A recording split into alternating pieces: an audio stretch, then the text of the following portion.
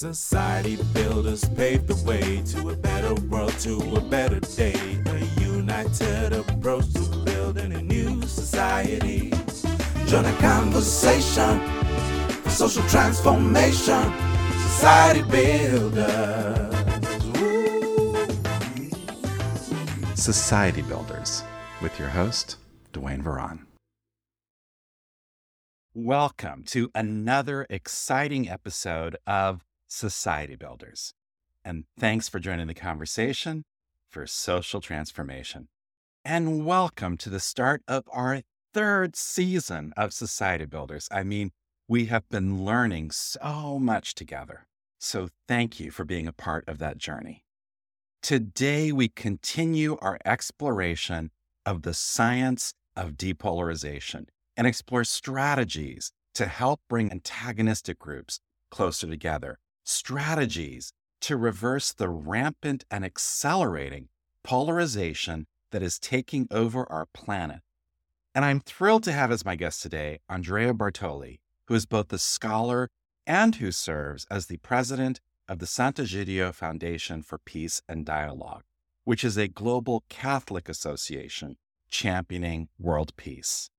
Now, Andrea has an amazing academic career, having served as the founding director of Columbia University's Center for International Conflict Resolution, also as the former dean of the School of Diplomacy and International Relations at Seton Hall University, and as the former dean of the School of Conflict Analysis and Resolution at George Mason University. I mean, these are serious academic credentials. And beyond his academic work and his work with Sant'Egidio, he also currently serves as an executive advisor of the Soka Institute for Global Solutions.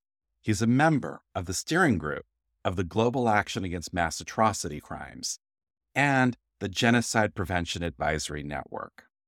And in his role at Sant'Egidio, he's been directly involved in numerous successful peacekeeping diplomatic initiatives around the world, including in Mozambique, Guatemala, Algeria, Kosovo, Burundi, the Democratic Republic of the Congo, Casamance, Senegal, the Central African Republic, and South Sudan.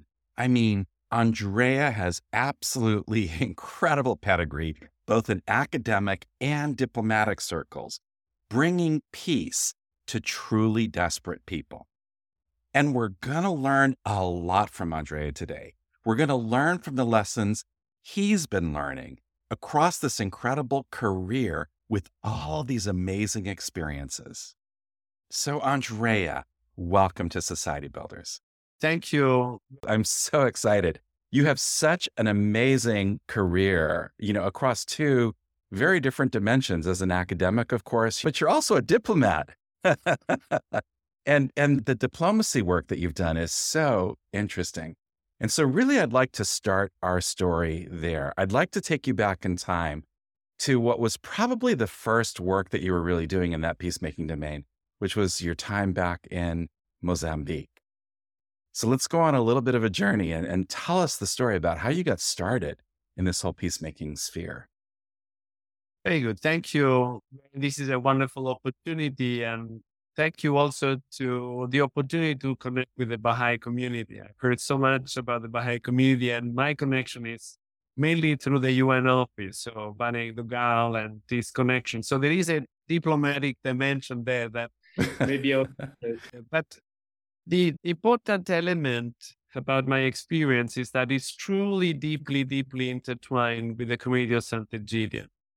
So I wouldn't absolutely claim any relevant role on the Mozambique story. I was really a marginal player in something that actually the person that is now the Cardinal of Bologna, Matteo Zuppi, who is a member of the Sant'Egidio even before me, and now he's a cardinal, and he was asked by Pope Francis to go to Kiev and Moscow to try to facilitate a dialogue on peace between Ukraine and Russia, who was also involved in Mozambique. He was the one that really created the conditions for peace to come to that country.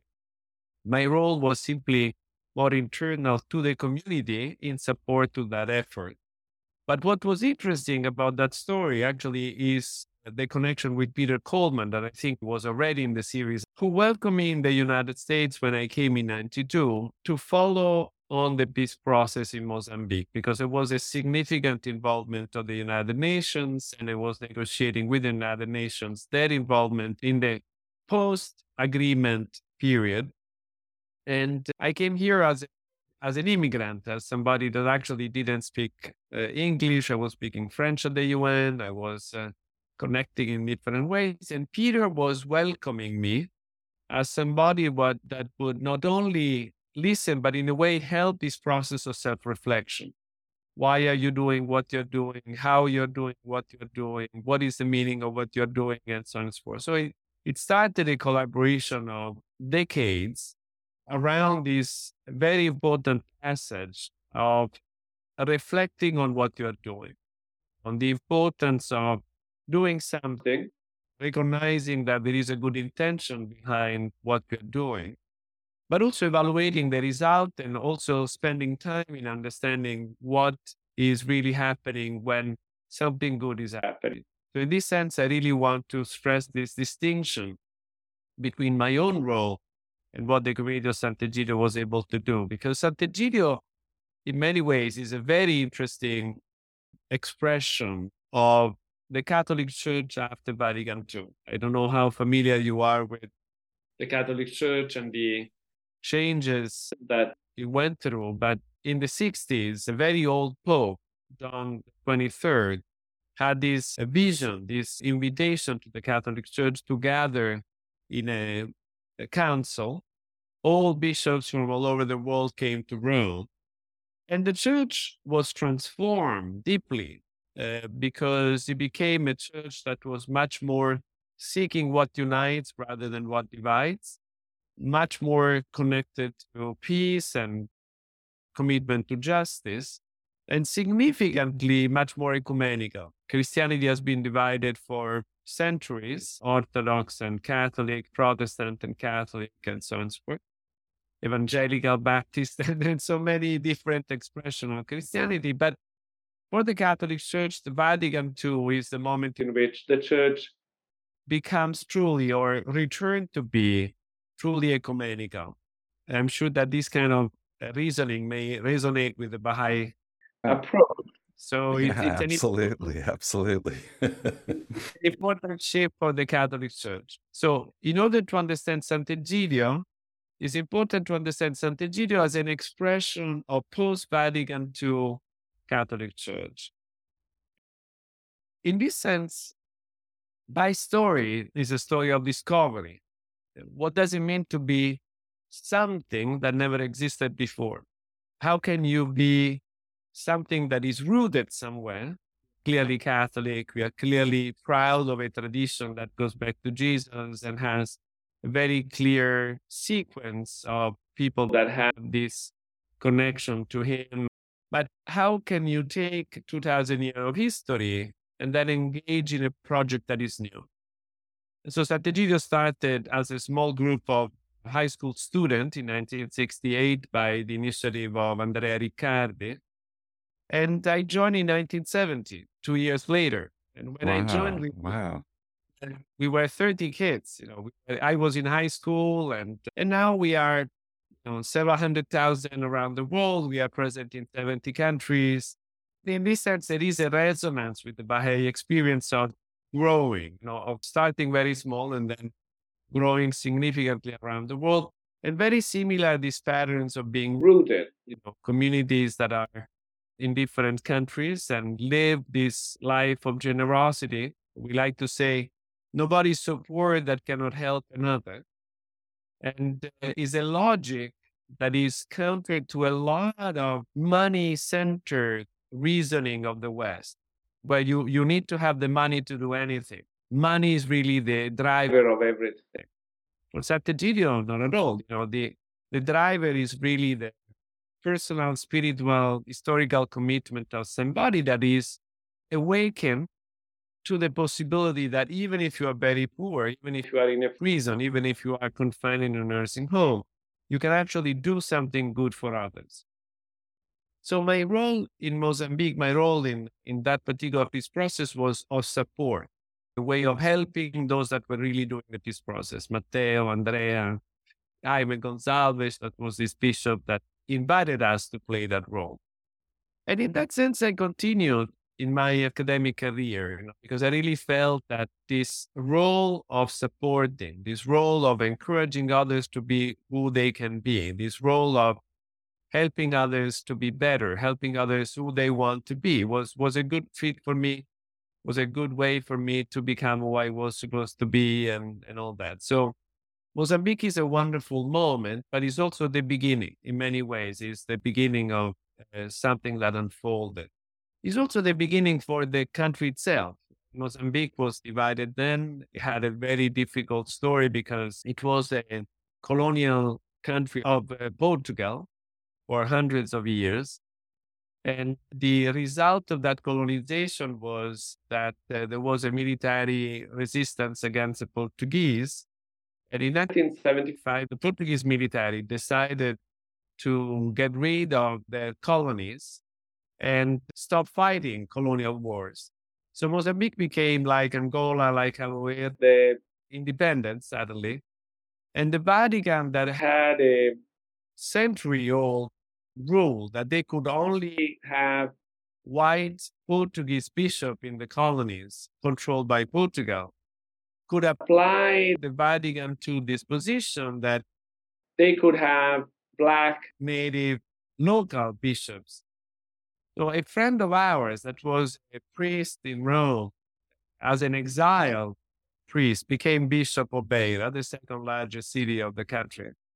It had terrible experiences because he was put to jail. He couldn't go to see the communities because this was a Marxist-Leninist government that was significantly anti-religious, especially anti-Catholic, because the Catholics were connected to the Portuguese and the former colonial powers and so on. So when he came to Rome, the Catholic have a rule: every bishop on earth must come to see the Pope personally every 5 years.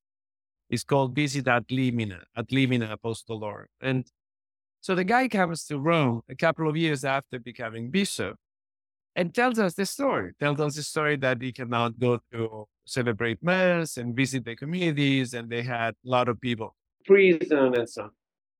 And Andrea, the founder of the community, started responding to this suffering, saying, well, we want to help you. Let's see what we can do to help. And what was curious was that in Italy, you had the largest communist party outside the Soviet Union. 30% of Italians after 1945, Italy became one country. And so always voted for a communist party. So in Rome, we were going to high school, everybody, public high schools and so on. You need to imagine at least a third, if not more, were communists. It was like going to taking the bus together, so for an American audience, it's very difficult to understand. But in Italy, it was just normal. Catholics. You understood the discourse. You understood the language. You could kind of communicate with we were also playing together, listening to the same music, going to the same parties, and so on and so forth. So what Andrea had the genius of thinking that in order to help a new bishop recently appointed to the second largest city in Mozambique, we could speak with our friends in Italian high school whose parents were communists, because the Communist Party had significant economic interest in Mozambique, and they could help invite the government of Mozambique to be less contentious against the Catholic community. Amazing. What a great strategy. It was a leap, right? Sometimes you need to leap into something. And the strategy actually worked. It worked because Italian communists were Italian first. It was completely clear that it made no sense to be in Mozambique and be anti-spiritual, anti-religious. Everybody was spiritual in one way or the other. Why do you want to be contentious against your own people? It was much better to be open, to be respectful, and so on and so forth. And of course, it was also an economic interest because the Communist Party had significant economic interest in Mozambique through the cooperatives. And therefore, he had a little bit of a leverage with the Mozambique party. And they were able to start this conversation with Sant'Egidio on religious freedom. So the first 10 years in Mozambique were really trying to help a friend to be as spiritual and Catholic and religious as he wanted to be with his own community. It was really just a gift of being freer together as a way for Mozambique to become a state that was less concerned about controlling and more trustful that being open to spiritual dimension was not that bad after all.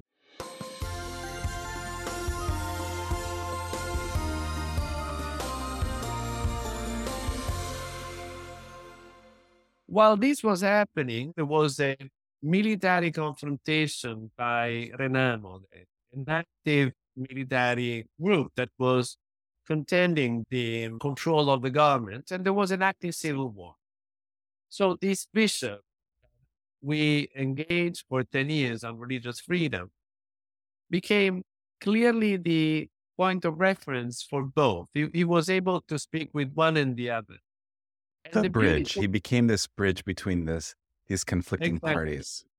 Exactly. And I remember vividly the day when we were together in Rome and we were strategizing what could we do and what should be done and so on. So we said to Jaime, the name of this guy, Jaime Gonzalez, and we said, I think you need to go to speak with Renamo. You need to go and speak with them. And he looked at us as we were asking him to go to the moon. You know what I mean? This was a very deep travel. This was not city to do. This was not something that you would take a train and go to Philadelphia. This was serious betraying the government side, doing something secret, and so on and so forth. It needed to be organized through South African Secret Service that at that time was apartheid South Africa, not South Africa today. This was a very different moment. And so, but the guy accepted to do it. And the result was amazing. It was amazing because when Jaime told the story, was a remarkable story because, as I said, he was really reluctant to do it. And they invited him into a small plane. And he said that for 2 hours, they were actually moving away from Mozambique. So he said, they're going to throw me in the sea and nobody will ever know that I ever existed. But they were just only waiting for the night to come so that they could come back to Mozambique secretly and land in this place where the strip for the airplane was signaled with torches. And as soon as the airplane landed, all the torches were stripped, and so there was no trace of this landing, no trace of that. The guy gets out of the airplane and is welcomed by Jokama, this leader of the opposition. And the two realize that they start to speak Ndao. And Ndao is a local language, not Portuguese, not the language of the colonial, but the language of the people of that particular region. So you can imagine that the conversation is much more fluent and much more open to trust, much more relaxed, much more open to considerations and so on. So Jaime, together with Matteo Zuppi, this person that I mentioned now is negotiating in Ukraine, Moscow, were able to start this conversation with the government side and the Renamo side, exploring options of what could happen. And then they came with two delegations to Rome for 2 years and a half. And after that, in 92, the agreement was signed. And it was a tremendously important agreement because it brought the country together. Mozambique was finally one, had a unified government, they had a unified army, they had the capacity to bring together as a country. So for Sant'Egidio was a beautiful way to grow into becoming this agent of peace. But it's interesting that this is in 92, right? So the meeting in Rome happened in 1990.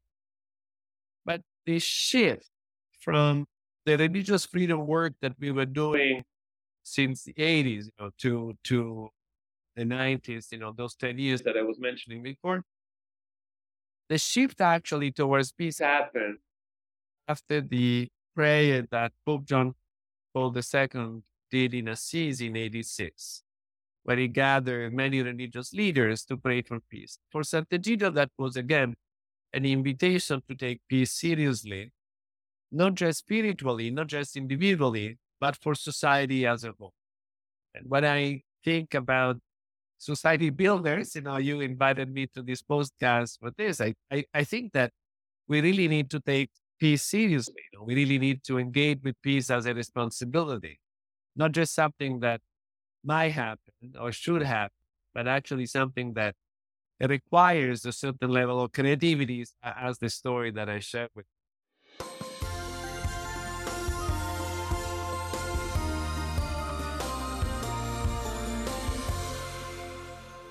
It sounds like from the story that you're telling that the peace focus at San Egidio was not something that was intended at the start, so to speak. It's something that evolved organically as you started off really looking for, protecting religious freedoms. And a sequence of events, first, Pope John Paul II's call, and then, of course, later on, the work in Mozambique. It took you on a journey where peacemaking became more of the focus for the organization. Totally, totally. I think you got it absolutely right, 100%. That's exactly how it is. Sant'Egidio is certainly not an organization that started as a peace organization. We were just concerned about living the gospel, acting on the gospel, loving others, serving others, living a life of prayer. That was Sant'Egidio, and this is still Sant'Egidio's effort. The peace work is really this response to life, response to society, response to what you see. So for us, it's much, much more connected to serving the poor than expressing an intentionality on our own, right? So it's much more somebody that sees somebody on the street that is in need of food or in need of shelter, and then you give the food and you give the shelter. So peace is almost for us a call as a need of humanity as a whole. And this is true in small communities, it's true in countries, it's true at the human level with everybody universally.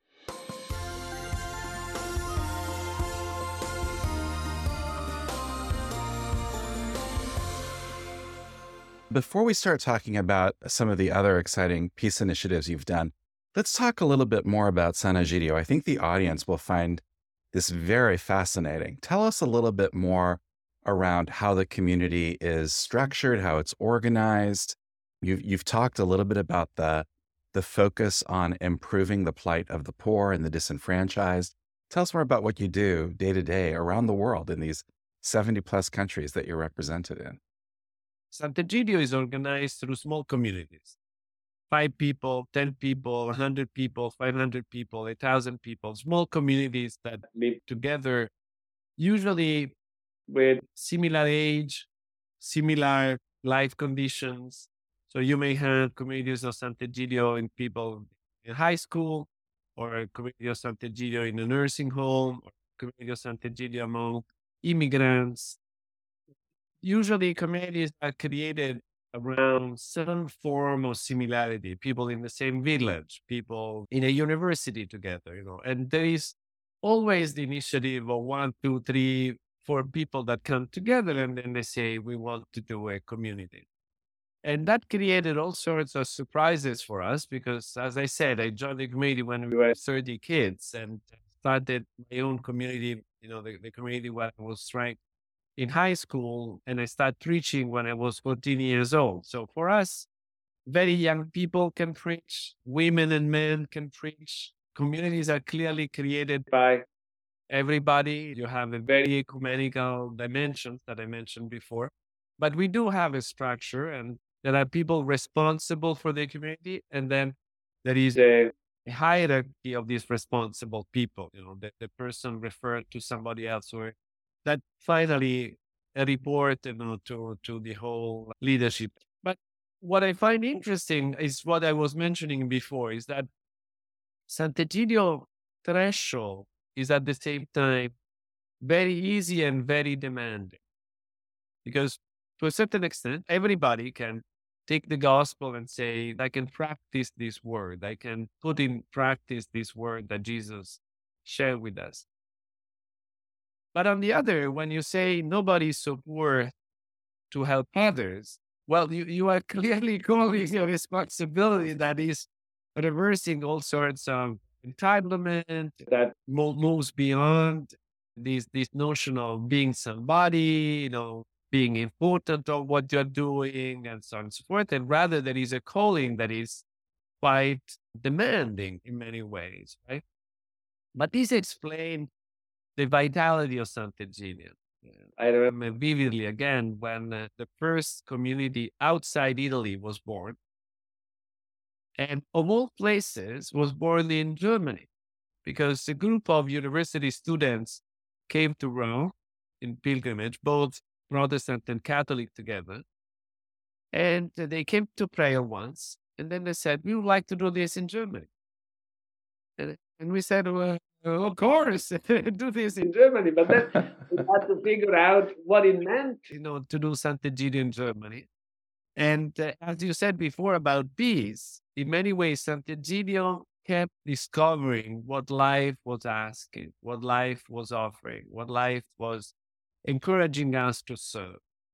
And so we became this incredibly diverse group of people that has hundreds of people in Ukraine and Russia at the same time.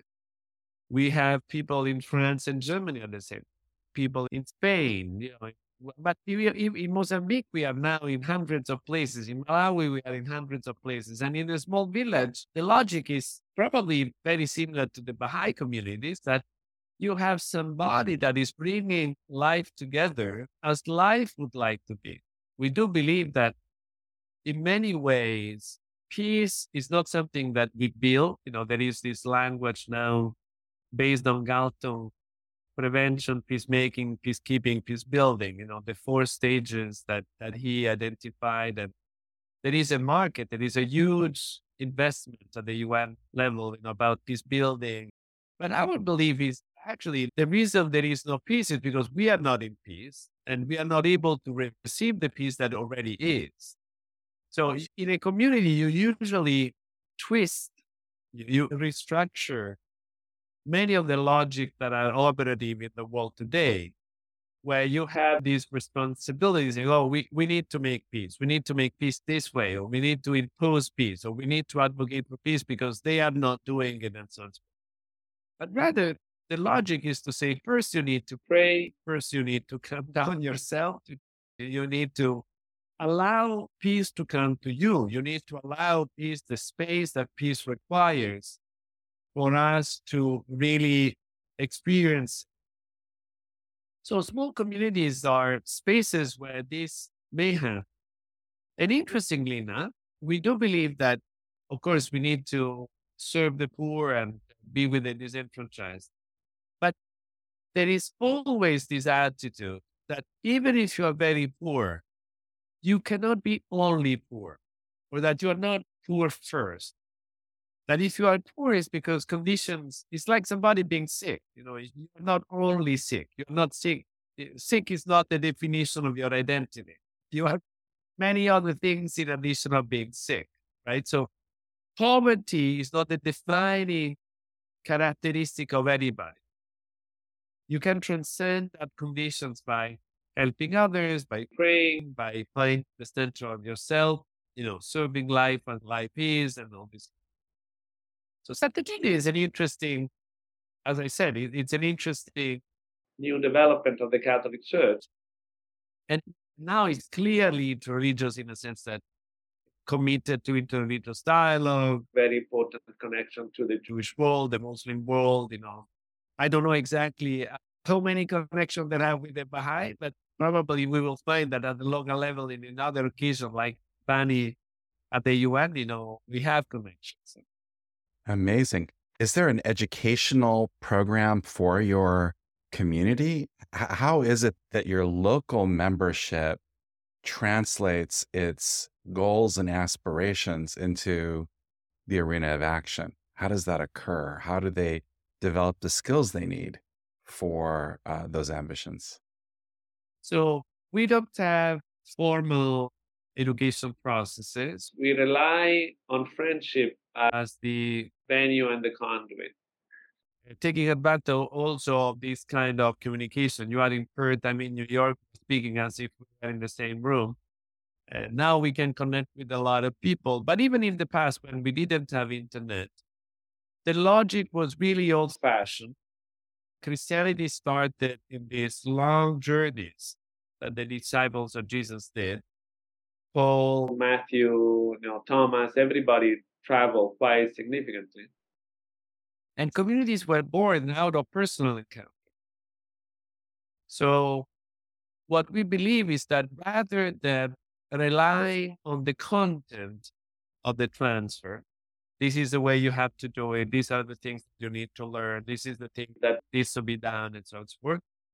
What really counts is the friendship, is the sense of communion that whatever you are doing in the name of and in communion with this larger family. Then, to a certain extent, imagine that I come to you or you come to me and you say, serve the poor. Look around, look for somebody who is poor and start serving. It's very simple invitation, right? But it's probably better than saying, if you do the elderly, you need to do this. If you do the foreigners, you need to do this. If you do the children, you need to do this, right? Why do you want to overwhelm people with instructions and directions that they don't need if they are the one that need to rediscover the beauty and creativity of serving? So what we do is to say, first start in friendship, then start praying, and then start serving. Friendship, prayer, and service easily understood by anybody. And then what you do is simply, these are just 3 rules that you keep going deeper and deeper and deeper and understanding. So more than relying on formal education processes, we rely on the human capacity to rediscover the spiritual capacities that, lead to friendship, prayer, and service.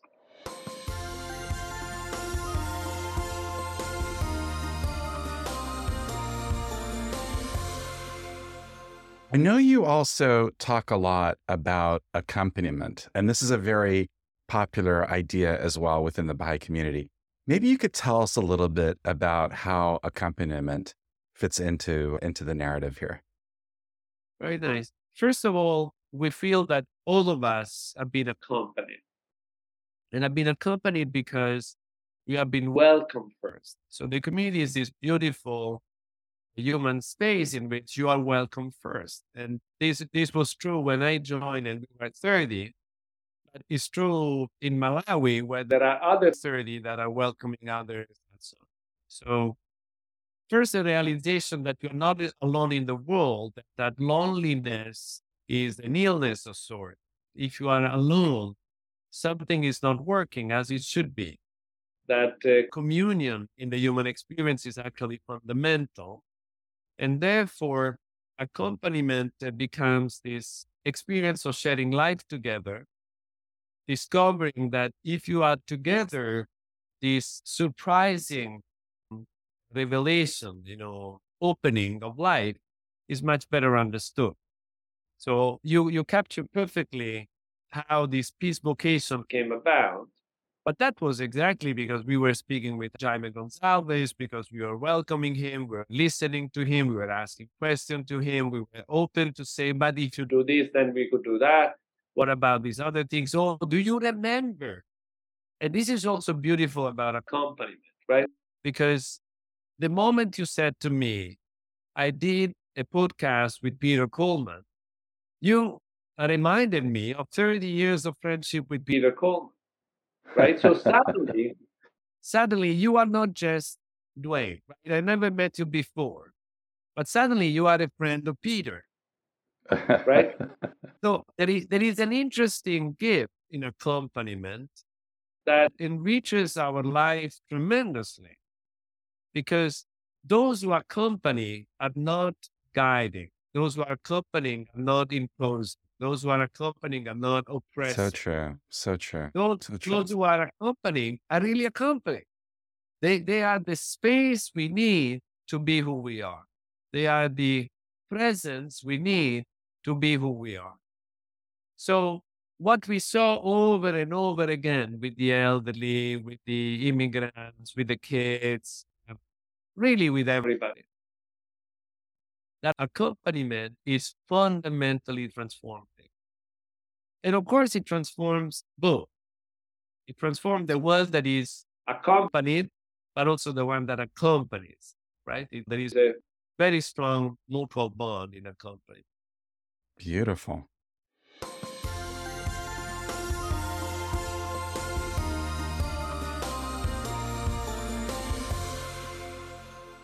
And you spoke earlier also about reflection. Tell us a little bit more about how reflection has intersected with this journey. So Sant'Egidio, as I said, relies on three pillars: friendship, prayer, and service. And all of them have reflection moments. So on the friendship side, there are regular meetings, regular actual meetings of the community. There is a speech, a reflection, something that is offered to the community, and then everybody shares his own, her own reaction, reflections, and so on. So it's really a sharing of the community that gathers together. That is very frequently, when needed or in different ways, a personal speech with somebody that is accompanying you. And then the prayer is very often this reflective moment of your days, your week, your entire life. But even the service is always accompanied by a small meeting of those who are serving and are asking questions like, are we doing well? Is anything new? Should we do something differently? And so on and so forth. So all three moments of friendship, prayer, and service have built in this reflective moment. I think that, again, this is interesting in relation to the society, right? We are engaging on this theme of society building. And I think it's very important because in society, very often, the reflections are difficult because any form of emphasis and endorsement or any form of criticism is perceived as polarizing and dividing. So if I am endorsing this, if I am endorsing this, I am against that. If I am criticizing this, doing it in a hostile way, and so on and so forth. But we actually say this is ridiculous because reflections is what you need to do every day. You need to do it with your friends. You need to do it in a climate as somebody that is trying to learn. You know, you cannot learn if you don't see your mistakes. You cannot learn if you don't understand the problem that you need to address. And the attitude should be honesty on one side and hope on the other. But in reality, very often the climate, the cultural climate around us is always hostility, hostility, hostility. And so reflection becomes almost impossible in the public sphere, right? And this is why I think that experiences like Sant'Egidio, like the Baha'i community are so precious, or probably any form of authentic community is so precious, because you need to have these reflective moments.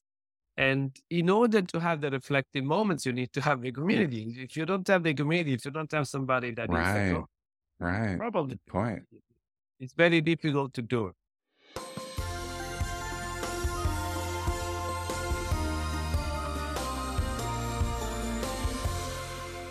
So thank you so much for the background with Sant'Egidio. Let's go back to Mozambique. This was a turning point for your community. Suddenly you were thrust into the peace sphere. Suddenly you had a success that was, I mean, really monumental. You know, bringing peace to a civil war to a nation, that's not an easy achievement. That was just a massive seismic event. And that led to your community really becoming a peace broker globally, regularly hosting these summits at the Vatican, bringing, you know, warring nations, warring people, warring communities together, charting paths going forward. and your journey from there has been so amazing, Guatemala, Algeria, Kosovo, Burundi, Democratic Republic of the Congo, I mean, it's just on and on. It's just such an incredible story. What have you learned?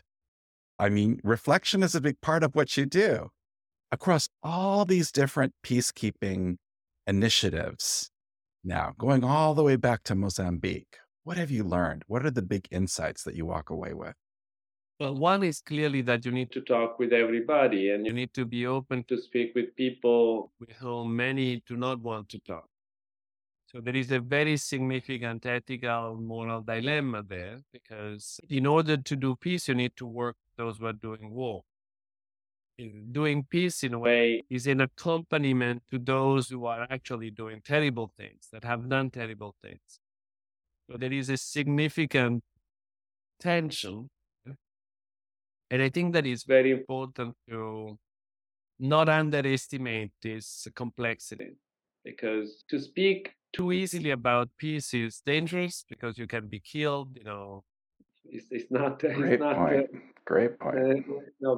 Gandhi was not, leaving Martin Luther King and Sadat and so on. And very often are your own that are killing you.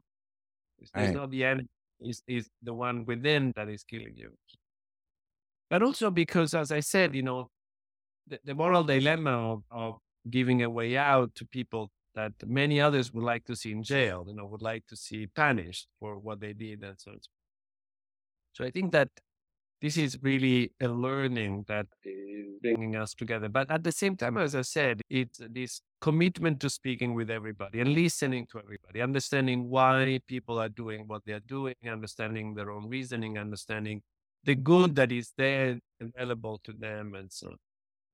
The other thing is this, I mentioned that there is no exit strategy, that the same accompaniment that we would offer to somebody who is a child until is late in life is true for countries. There is this expression of the exit strategy. We went the other day to see the Secretary General of the UN, Guterres. And, the president of Sant'Egidio was explaining that Sant'Egidio doesn't have an exit strategy. That we don't exit. We are not out of a crisis because we are not able to do X, Y, and Z in 6 months. The strategy is to be in a country when the country is needed, to stay with the crisis over time and so on. And Guterres was extraordinarily responsive with that. He really stressed the importance of that attitude. That is the long term. When you mentioned at the beginning that the Baha'i decided to have the next 25 years dedicated to this building, it's very unusual for people to give each other 25 years, right? We are much more used to these 20 minutes, this 20-second kind of increments. The idea of 25 years seems to be so out of the ordinary. But in this sense, Sant'Egidio is very much in sync with that logic. And in this sense, he's also very Catholic. The Catholic Church has been around for 2,000 years and has seen changes over time that many other organizations didn't see the same way. One thing that is interesting for me in that sense is actually this gift of America, because I came here, as I said, in 92. I learned English. I didn't learn English at that point. I started working in academia. And now I am engaging with this SOCA University of America. It's a new chapter for me because this is clearly a Buddhist organization. And we are doing an institute called the SOCA Institute for Global Solutions. And in that sense, it's this effort of saying, how can we address the problems that we are not even able to describe or to get our head around, especially the problems that are human-made? Because humans clearly are creating problems of extraordinary magnitude that were not there before humans took hold of the planet. And so it is required a different kind of reasoning to understand them in the first place. And self-reflection at the human level is very complicated, very different, and so on. So it may very well be that we will engage with the Baha'i to try to figure out this kind of complexity. That sounds wonderful. That sounds great.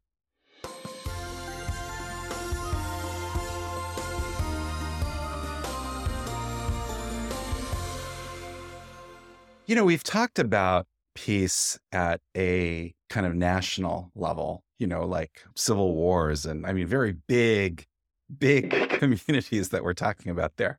But of course, the challenge happens even at an interpersonal level, this idea of people who are antagonistic being able to find a path to come closer together. So when you translate it down to the personal level, what insights have you learned there around what is successful in helping bridge the gap between antagonistic peoples? I would say that the presence and services of friends, people in between, people that are able to listen to both, people that are able to speak with both is extraordinary. I always remember Dr. Mitchell explaining the peace process in Ireland and saying, I never had everybody together in the same room. I never had a meeting and everybody that was involved in the peace process was physically present in this. I was able to speak with everybody, but not everybody was able to speak with everybody. So everybody needed Mitchell, but not everybody was able to go beyond the animosity, the hostility, the pain, the suffering of what the conflict meant to them. So in this sense, I really think that it's very important for us to truly reflect on the need for millions and millions of friends that are able to stay in between, that are able to encounter, listen, appreciate, respect people that would not be able to do the same with their enemies. Because the intermediary, the friend, can do exactly this work. If you are in a situation in India between Hindu and Muslims, or if you are able to be friends with both, you may discover and listen to dimensions that would be otherwise just extraordinarily difficult to capture if you are speaking directly with your enemy. And the second element is that the friend opens up everybody to the creativity of the spirit. So back to the logic that I was trying to address before. The logic is to say, peace is already there. It is us that needs to go there. It is us that needs to let peace come in. So rather than thinking, oh, the Hindu needs to change this, and this is what the Muslim needs to change, and this is how the Hindu needs to speak with the Muslim, this is how the Muslim needs to speak with the Hindu, and so on and so forth. The logic of the friend is that the more polarized the conflict is, the more entrenched the positions are between Russians and Ukraine these days.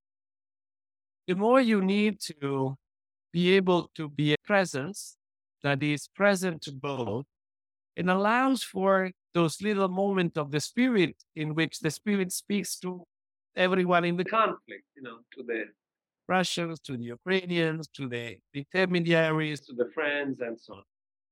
So I would say that these are the two important things, to have really this role of the friends of everybody in the system, but also this reliance on friendship as the space through which the spirit speaks and guides the way in this difficult, very narrow path.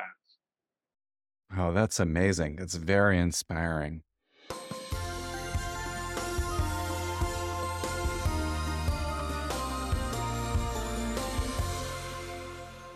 Any other advice that you have for the Baha'i community? So this Baha'i community, of course, is embarking on this journey. It's an exciting journey. What advice would you have for the community? Again, visualize grassroots communities, very similar to what you've been talking about with Sant'Egidio, communities in the highlands in Papua New Guinea and the Democratic Republic of the Congo, visualize these communities all over the planet trying to put this idea of helping bring antagonistic groups together. What advice would you have for that community? Well, once I would say continue to be welcome. I think it's beautiful to have a community. It's a great gift to be in a community. It is a great gift to the community when you can welcome someone else. So be welcoming, and that's important thing. The second one is be caring for the poor. The poor are actually speaking of what is needed by humanity as a whole. I think that the poor will lead us to really do the important things, the change that is needed. And third, I would say, don't be shy in speaking with the powerful, because the powerful may be willing to listen to you and guide large group of people, towards the path of the good for all. I think that we all need to spend more time in articulating what is good for everyone, not just for me, not just for my community, but for everyone. And so articulating the good of all is going to be a big challenge for all of us. And I really hope that the Baha'i will continue to do this.